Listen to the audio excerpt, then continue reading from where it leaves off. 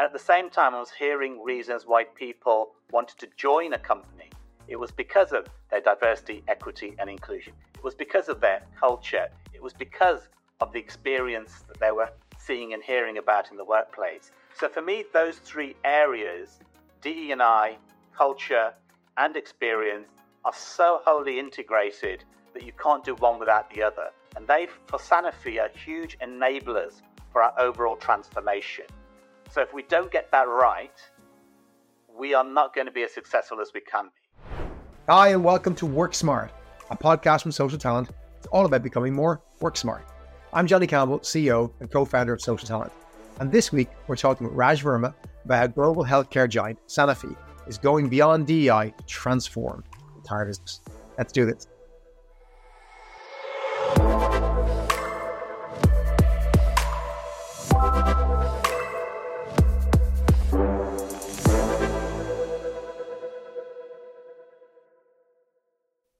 Raj, you're very welcome to the show. It's great to have you on, and I was hoping you could perhaps give our audience a little bit of background on yourself, your career, where you're joining us from today as well. Great, thanks, Johnny, and delighted to have been invited. Look, I'm Raj Verma. I'm 20 plus years in the field of human resources. I've lived and worked all over. Most of my career has been global.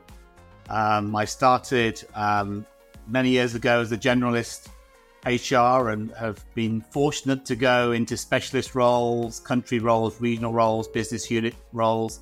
And part of what I've loved about my career is the fact that I've had variety. I've worked in financial services, in insurance, in manufacturing, automotive, services, and now healthcare. Today I'm at home. It's a Friday. I'm working from my office at home, but normally I'm based in Paris, which is where the headquarters of Sanofi are. And when I'm not there, I'm somewhere around the world traveling and meeting patients, customers, and our teams around the world. Raj, I know for you, this isn't just a job. It's never been just a job. And as we're talking today about diversity, equity, inclusion, I know that's not something you just stumbled your way into. It's something you feel very passionately about. I know for me, I share a similar passion for the topic, and I've often examined or tried to look back and figure out why I have this passion. And I have various reasons, some of them woven in coming from a perhaps, not quite a low income family, but a family that really struggled to put money on the table. And I ended up having fortune to get a scholarship to go to a private school and so on and so forth, and ended up working as a young child for two women who ran a business in the 1980s when women didn't do that. And I was highly influenced by very strong female role models. And I kind of always had a chip on my shoulder, surrounded by people who came from higher income families with more opportunity. I kind of felt I was an outsider, didn't belong, and kind of had a chip on my shoulder about that. And I always focused on equity and fairness. I probably still today maybe go a little bit overboard on the equity piece, but that's me. And I've always pushed for that. And that kind of led me to where I am today and some of the agenda that I bring to the social talent curriculum. I'd love to know your story. I'd love to know if you've ever reflected on why you ended up in this role. Again, as you say, you started in HR. It isn't that you started your life saying, I need to work in DEI. But what led you to this, and what fires that passion in you to make this change? Look, I think growing up, with the lived experiences of where I was brought up, sort of an immigrant family, working class. For me at the time, and I always use this anecdote, I went to a school that was predominantly black and brown children up until the age of 11. And then I went to a secondary school where it was predominantly white children. So coming from a majority group to a minority, I think that was when it was my first experience of being different, because the school I went to, all of the children, their families, they all lived in the same 4 or 5 streets. So you knew everyone, and that was normal. I hadn't even heard of DE&I or any of that work. And I guess many people haven't until they're sort of into the world of work in particular, or they're in academics. So for me, it was really, I didn't feel different. And it looked different. I was like everyone else growing up until I hit, a 1,200 pupil school. And I was the only Asian turban wearing boy in secondary school in my class. And everybody else seemed to know everybody else. And, so that was my first sort of, oh, okay, things aren't necessarily going to be the same for different reasons. And that's when I started to take a bit more of an interest in the why and why not. So I've always been very proud of where I've come from. And I think that's really important. And when you think about the work of DE&I, what does it mean to you? For me, it's about making sure everybody gets fair chance. And why would they not get fair chance? Because of where they were brought up, or the diversity strand that they have, or where they are currently today. So it's about bringing it all together, and that comes through experience. And the lived experiences that I've had over the past however many decades has been very much about listening, learning, being curious, and really continuing to understand what makes us all different, how we can connect. I've never done a role in DE&I before. 20 plus years in the work of HR, I've always done stuff around DE&I. I've presented, I've been on conferences, I've set up employee resource groups, I've been out in the community, I've started to help with talent and mentoring, etc. But I've never had to create a strategy from almost scratch, a global one at that, as part of a major transformation of a huge pharmaceutical company. So that was all new when I joined some 3 years ago. But I think what keeps me engaged is when I think about the patients, when I think about our customers, when I think about our employees and how different they are. When you're a 95,000 plus organization, the diversity is going to be there. And it's our job to make sure that inclusion is where it all starts from. And we could talk a little bit more about that. But as I've grown through my career, I guess I've felt sometimes different, but not different enough. I was lucky to get a university. I was lucky to get a scholarship. In many ways, I've got huge privilege, huge. And in many ways, there are tailwinds that potentially have not afforded me some opportunities that others may have got because they weren't brown or because they weren't whatever. So I think part of that, you talked about having a chip on your shoulder. I'm sure we all have in one way, shape or form. But for me, it's about the humility that you bring to the conversation. I'm forever grateful for where I've got to through sometimes luck, sometimes hard work, sometimes serendipity. But essentially, it's about learning from what I've picked up growing up and how I can share and help others so they don't have to face similar or dissimilar scenarios. And I share quite a few stories about the world of work and growing up and how it's influenced and impacted the way I think and feel about things. And I think storytelling is such an important part of getting people involved so they can find their own why. Raj, we've had many fantastic guests on the show who share an equal passion for DEI for various different reasons. And many of those folks hold senior roles as DEI officers, chief DEI officers, heads of DEI, etc., consultants. But oftentimes, despite their passion, the company they work for, even if they don't mean this, have DEI as a function to kind of to the side. I don't want to say a tick box, but not far off a tick box, driven by maybe an outcry from their shareholders or the public or gosh knows what. And then when times get tough, it kind of gets shrunk a bit and the budget gets pulled, but it's never really part of the business. I was most fascinated when we first spoke about how different Sanofi's approach to this seems to be.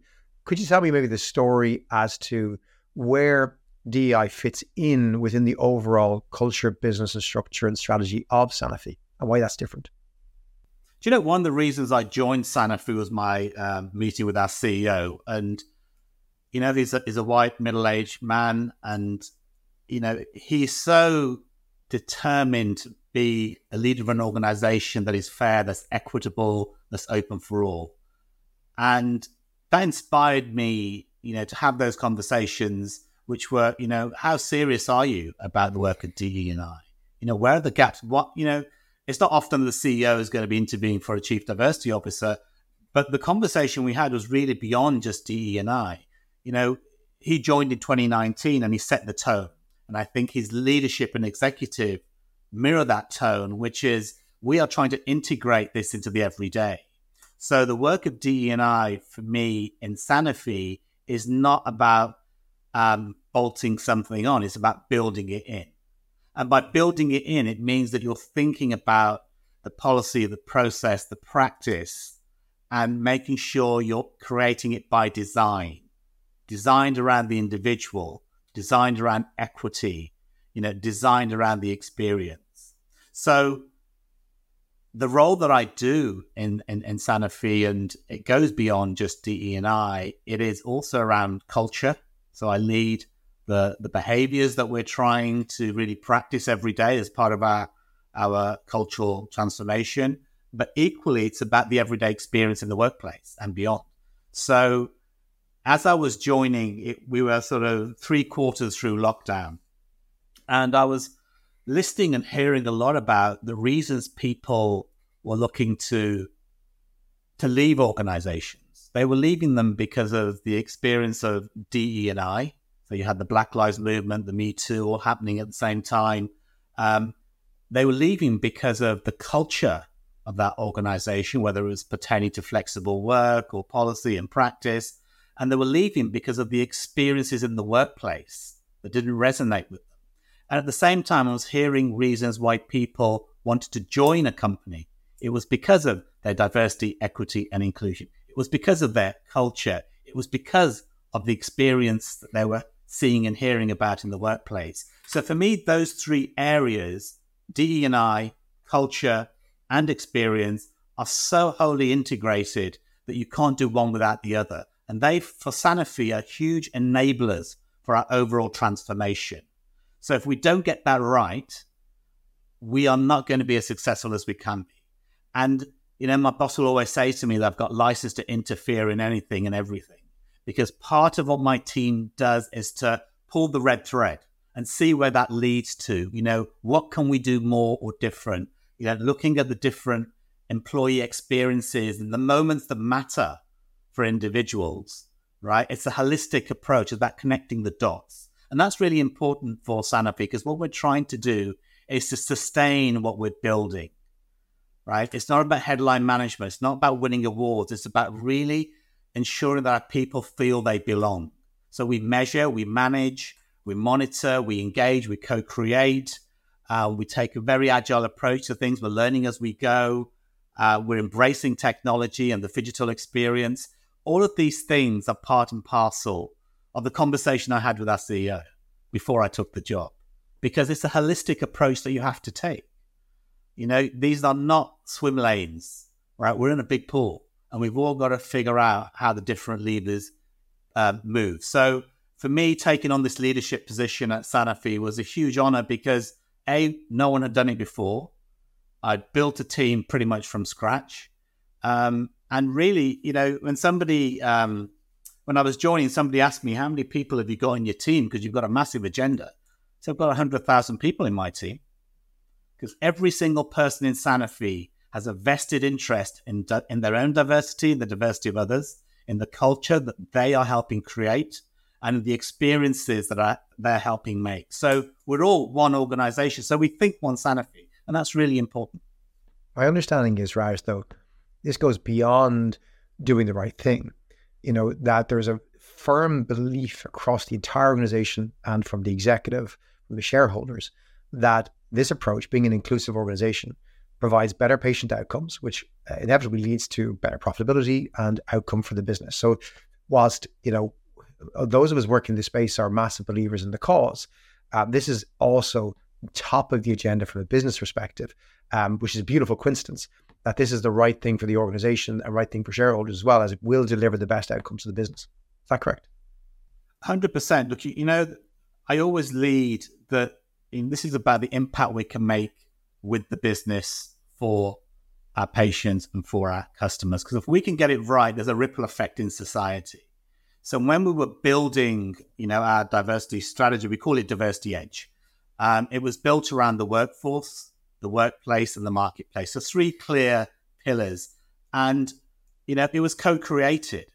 I didn't bring in a consultant to help tell me what we need to do. We got 35 people from around the world to come and help shape what should our global strategy be and feel like in this organization? What are we trying to solve for? What are you seeing as gaps? And, one of the things that everyone had said was that we've done some great work around gender in Sanofi, fantastic work. And, we've got a moonshot of getting to parity for our senior leadership by 2025, and we're already hitting gender balance. So it's about taking it that step further and really pushing ourselves. And they said, it's great that we're doing work on gender, but what about everything else? Intersectionality. What about people of color? What about people with disabilities or members of the LGBTQIA+ community? What about the different generations? So part of that listening to the organization helped to shape our strategy so that it was built by us for us. And that's really important because people had buy-in. And I can remember sharing the first draft with our exec about, what we'd created and, great feedback. But what I was overwhelmed by the sheer amount of engagement we got from people around Sanofi. When we launched it internally, our internal Yammer just lit up because people were so interested because they could see a little bit of themselves in every bit that we've talked about. And, nothing ever changes in the world without the majority. So allyship was part and parcel of everything we spoke about. It's not about them. It's not about us. It's about how do we start to move the conversation with activity, actions, and the so whats. So allyship became a fundamental part of what we did. So building that approach to D&I was as inclusive as it could be. And that in itself was a story to share, right? It wasn't something being done to people. And I think that's exactly how we want people to practice the different behaviors that we have here at Sanofi.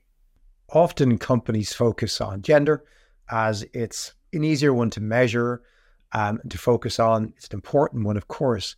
And then perhaps close second, people focus on kind of call it ancestry or origin, race, whatever you want to term it, and particularly in the US and perhaps Northwestern Europe.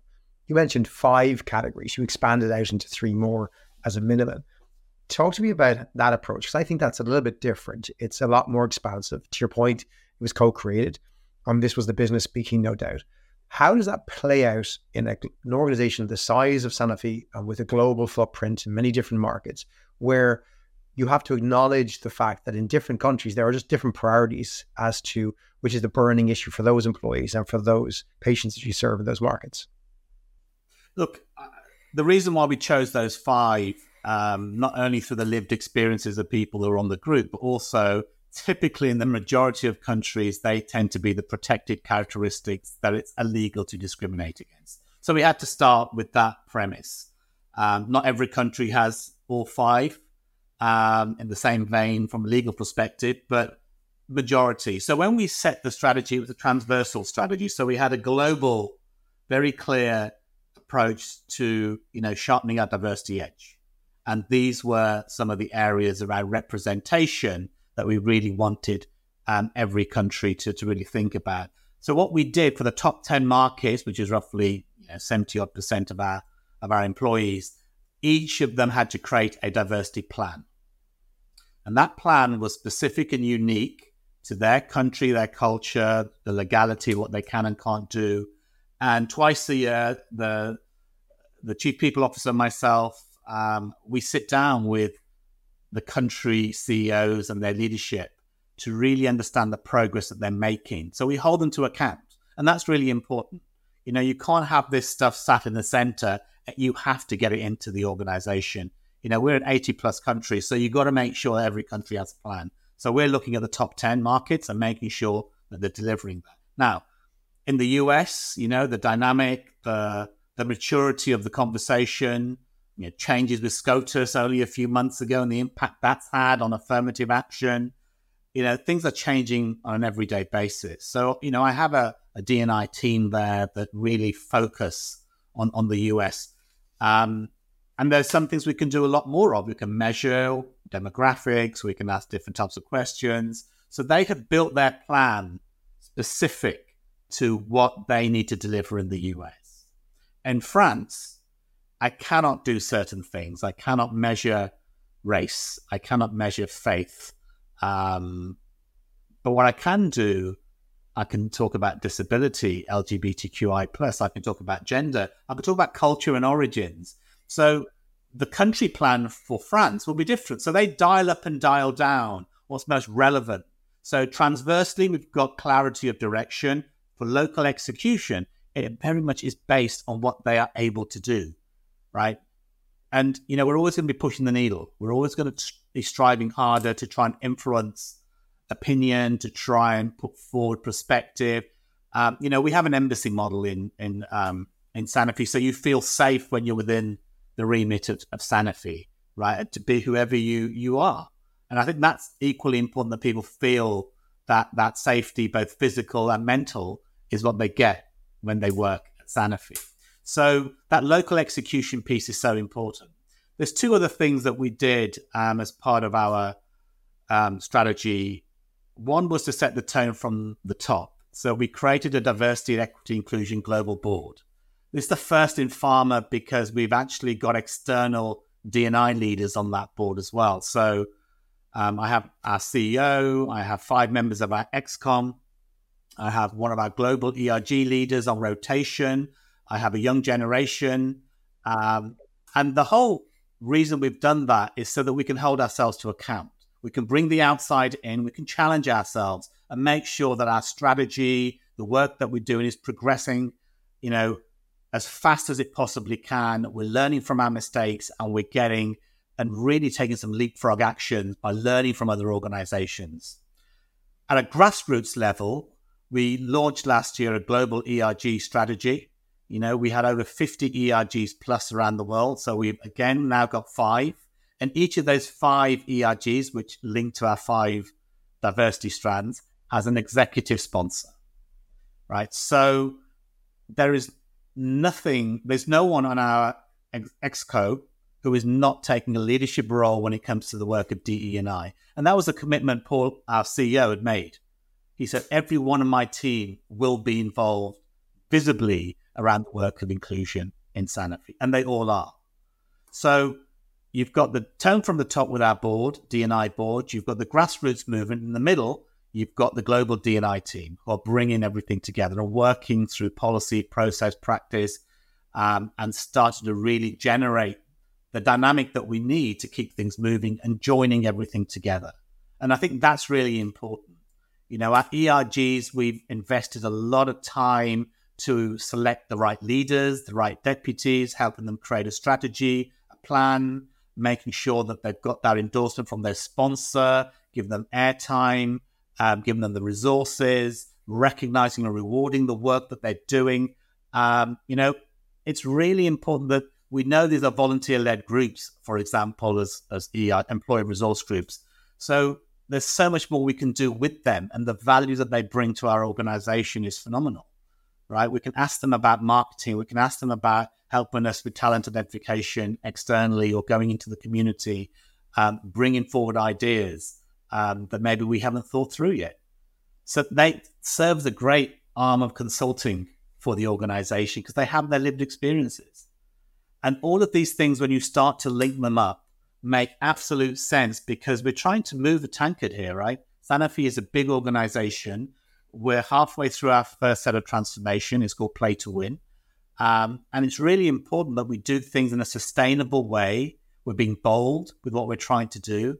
You'll hear our leaders talk about the digitalization of being, the world's first fully digital healthcare organization and leveraging technology and AI, and really allowing everyone to feel that the data has been democratized so they can bring the best of themselves into the workplace, right? And all of these things, when we're thinking about them, we always go back to the why. Right? There's nothing that we will do that doesn't have a so what, and there's nothing that we do that we can't go back to say this is why we're doing it. And that's really important to be taken really seriously as a business transformation, not just DE&I work. I love your analogy of an embassy. I think that's fantastic. Very difficult to do in a company that operates in 80 countries with very different legal responsibilities and requirements in those regions. But notwithstanding that you're an organization of nearly 100,000 people, you've also brought in some fantastic change in real policies that really matter to people, not just in markets where perhaps it's expected or mandatory, but across the business. I wonder, could you discuss some of those big initiatives? I think there's something to be very proud of, and they're not usual in a company your size, Raj. No, I think we're super fortunate that one of the things that we think about is the consistency of the employee experience, no matter where you are in Sanofi.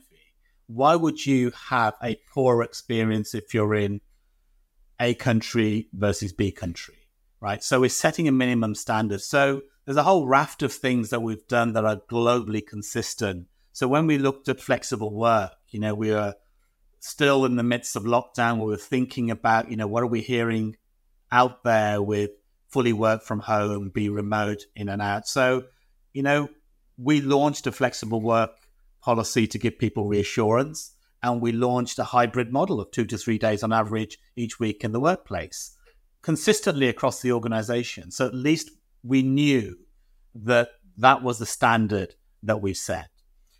Things like pay equity. We have a global approach to pay equity with local tools for countries to determine where and if they've got gaps and how do they bridge those gaps for anything that they find. And that, again, is consistent in terms of approach.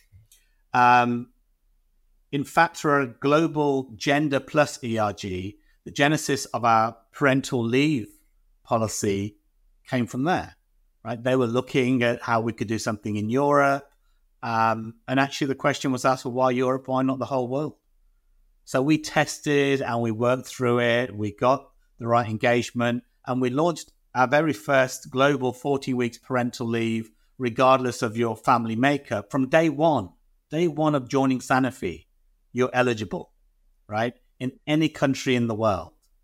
And we learned from that. So, for example, because I treat everything as a business project, I think about the KPIs and how do you know whether you've been successful? Because there's a little point having a policy that nobody uses.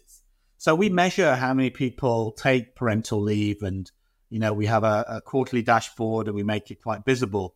One of the things that we learned was that even though men could take the full 40 weeks, they weren't, right? So the question then becomes, why aren't they taking the full 40 weeks?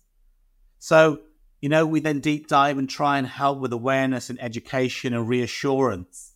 And some of the feedback was, well, I might miss opportunities, projects, I might not get promoted, or I'm not getting the face time, I'm too much out of the office, or miss key things. And, and that was an aha moment for many when you realize, but women have no choice. If they're going, they go for 3, 4, 5 months on maternity leave. So all we're doing is making sure that everyone has equal chance. And, you've got to be equally assured that you're not going to miss out on the opportunities of projects and promotions, etc., just like women won't, right? So that storytelling really helps, and having people share their experiences of being there for the first 40 weeks of their child, right, makes a huge difference. Accessibility, another big one that we'll be launching later this year. We've been working for the past 6 months on a global accessibility approach, both digital and physical. And the reason for that is that we have to ensure that we can't just talk about being an inclusive employer. We have to show it. What does accessibility look and feel like in Sanofi, from the workplace to the software that you use? So we've got clarity on that. We've got engagement from the business. Our chief digital officer, is fully supportive and involved, as is our chief people officer, our head of real estate. So we're bringing people together to make these things happen, right? So the pragmatist in me is always thinking about, how do we land this? What impact is it going to make on individuals' lives, right? How are we going to get the very best talent that we possibly can reach out to? Because they can see that we are an inclusive organization.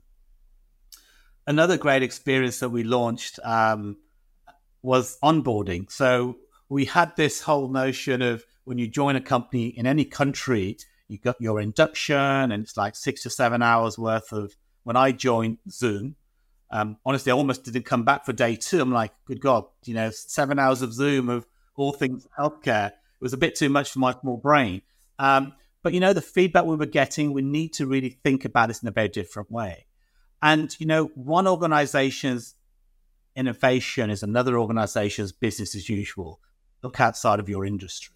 So, we worked and co-created a virtual onboarding program so that, the minute you sign up to join Sanofi, you'll get a download to an app, and that will take you through a virtual journey wherever you are in the world. So everybody who joins has the same understanding on day one. You can order your laptop, your phone, you'll know what your leadership looks like, you'll know what the strategy is about, what our behaviors are expected, etc., etc. So everybody in the whole world has that same experience. And then you have to stop the inductions, right? Because you're not looking to double up. You're trying to optimize the experience. And that is a change management effort. But again, it's a global standard that we put in.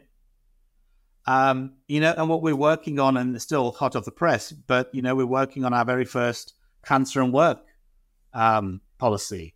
So being a healthcare company, we have to think about the healthcare needs of our employees. So we will be launching earlier next year. We've just shared it internally this week to huge interest and engagement about creating benefits financially, support emotionally, creating affinity groups, giving people reassurance, whether you're a patient, a caregiver, or a manager of somebody who's impacted by cancer or other critical illnesses, that you have the same across the whole world.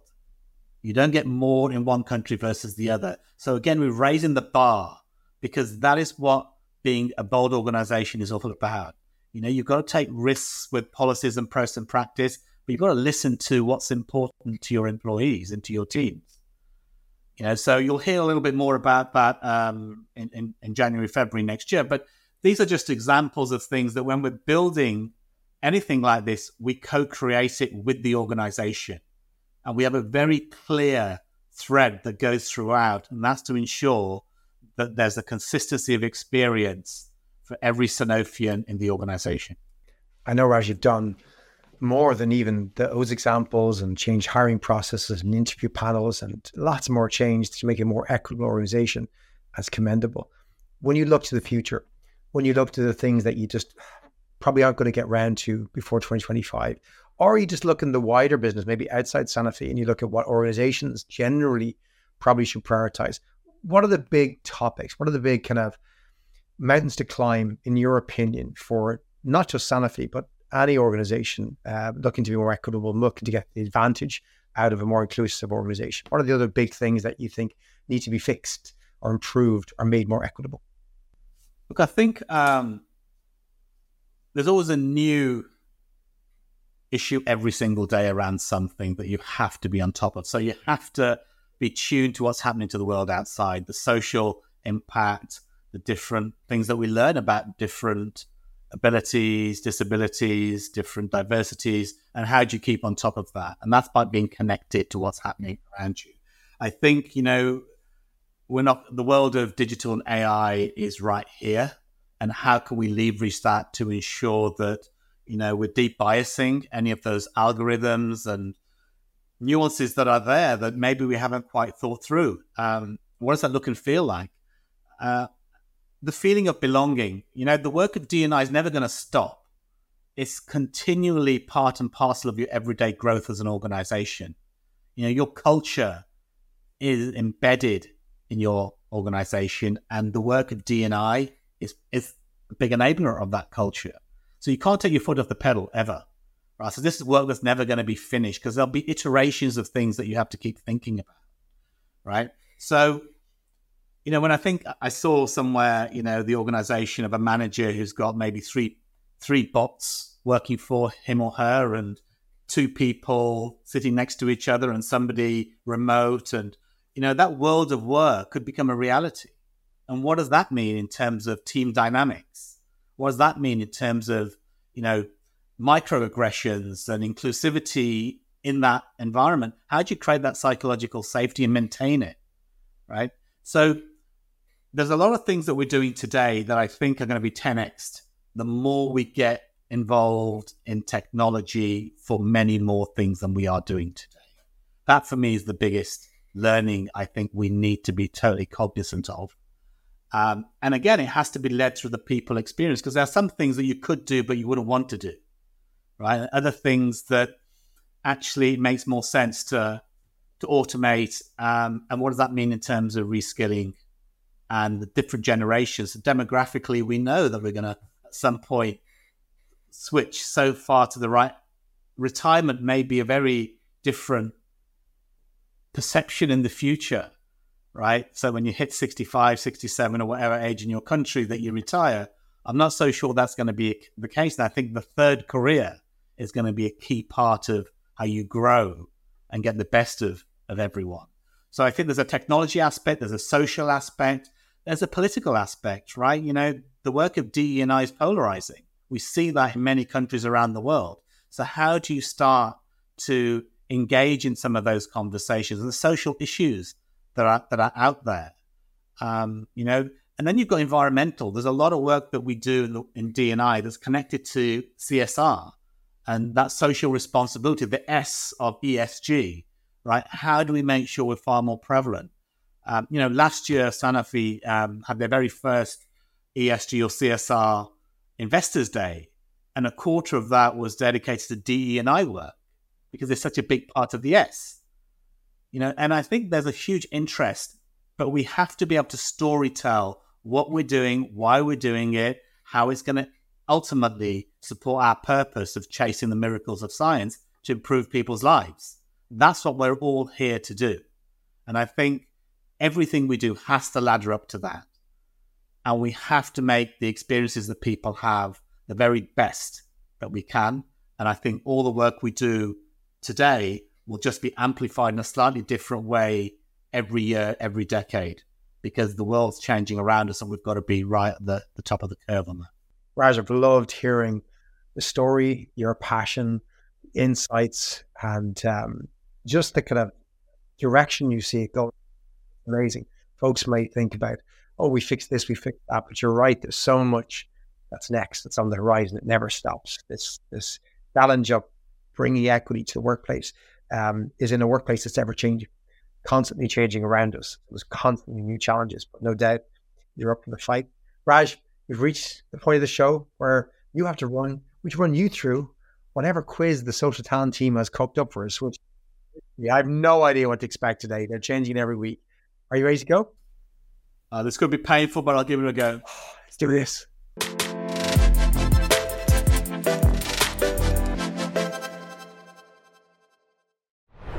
We finished our last section talking about the impact potentially of AI in the future in the workplace and working side by side. So our producers have an AI themed quiz ready for us today, Raj. So we've asked ChatGPT for 5 examples of obscure business acronyms.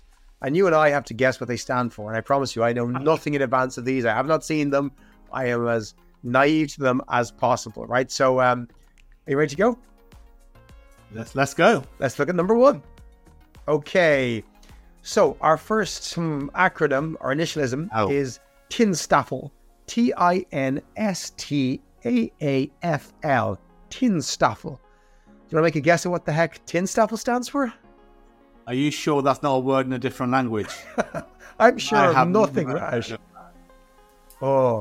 Trust in nobody, says them. I have no idea. Right, I'm going to need a clue. I'm going to ask our producers for a clue. Producers, give us a clue. What does this stand for? What do we think this might stand for? Give me a little bit of a hint. TINSTAFL. We need a hint. They made this up and now they're gone. Right, not sure what clue to give here. TINSTAFL. Right, I'm going to pass on this, right? Okay, Raj, I didn't know what this was, so let's have a quick reveal. There is no such thing as a free lunch. There is no such thing as a free lunch. Okay, this might warm us up, Raj. Do we see the pattern? Emphasize that everything comes at a cost, even if it seems free at first. All right, that's given me an indication as to how this works. Let's try number 2, will we? Bogsat. Bogsat. BOGSAT. I was going to say, buy one, get one free, but it's not quite the same, right? So... No, the bog off or whatever is not quite there. B Bring, own, no. I think it's a verb, an action word to start. Bring, be of good standing at tea time. Bogsat. Being our greatest self at something, maybe. All right, so our hint from our producers is it's often used to describe unproductive meetings. The meeting could have been an email. I like that. That's a good act. That would be the type of thing we're looking for, right? Biggest of good time at the end, big. I have no idea what the OGSI is. Last chance. So these are really hard. They're really hard. I was thinking of like 3-letter acronyms like TMI or something. Yeah. This is ChatGPT. It's too big for us, right? Let's see the answer. Bogstat. What is it? Bunch of guys sitting around talking. Look, it's got bias all over it. Often used to describe unproductive meetings. Okay, could be gals. It could be. Yeah, you're still being exclusive there. Right, so let's go over to the next one. SWOT. SWOT. Oh, the obvious would be, I guess, strengths, weaknesses, opportunities, threats. I don't know if that's too easy. Yeah, is that what it is? Strengths, weaknesses, opportunities, threats. What do we think? I'm going to guess it's not. That might be too easy for us. SWOT analysis. Yeah. It is not that, I'm being told by our producers. Such a waste of time. Yeah. No? That's not bad. That's not a bad guess there, Johnny. That's my guess. Such a waste of time. Is it such a waste of time? Producers? Starting tomorrow. Start working on tomorrow. A play on the SWOT analysis. Okay. I'm lost. I think we're halfway there, Johnny. They should give us half a point for that, surely. Half a point. Come on. Let's go. We got to blame ChatGPT on this one. Right, last one. KPI. So we know it's key performance indicators, but it's not going to be that. What's it going to be? KPI. I always get this mixed up with that YouTuber boxer. What's his name? Is he KPI? KSI, that's the one. Yeah. Okay. So key, know people intimately. That's probably going to get you arrested. Being from the sublime to the ridiculous now, isn't it? Okay. We got none of them. Put us out of our misery. Producers, key penguin indicator. What? Okay, that doesn't even make sense, but ChatGPT can't be right. Gosh, for the listeners who are left, and there aren't many listeners left at this point, our producers have just said, sorry about this. You can't win them all, Raj, and we've just proven that ChatGPT cannot take over every job. It cannot. For sure. Raj, I'm sorry for putting you through that, but I'm sure you've learned absolutely nothing from those business acronyms. So I've got my therapist tomorrow, I'll be fine. You'll be okay. Raj, a real pleasure to have you joined us. Thanks so much. Really looking forward to hearing what's next from Sanofi. Really excited to hear about the new initiative around cancer and how it impacts your staff and the benefits being afforded to everyone. That's going to be announced a little bit early next year. Keep up the hard work. Keep up the amazing work. You and the whole team, as you said, the 100,000 people who work in DEI in Sanofi, you're doing an amazing job. And thanks for sharing it with us. My pleasure. Thanks, Johnny. And thank you for joining us this week. We'll be back in 2 weeks with another great show. Until then, make sure to share this show with a friend and spread the love.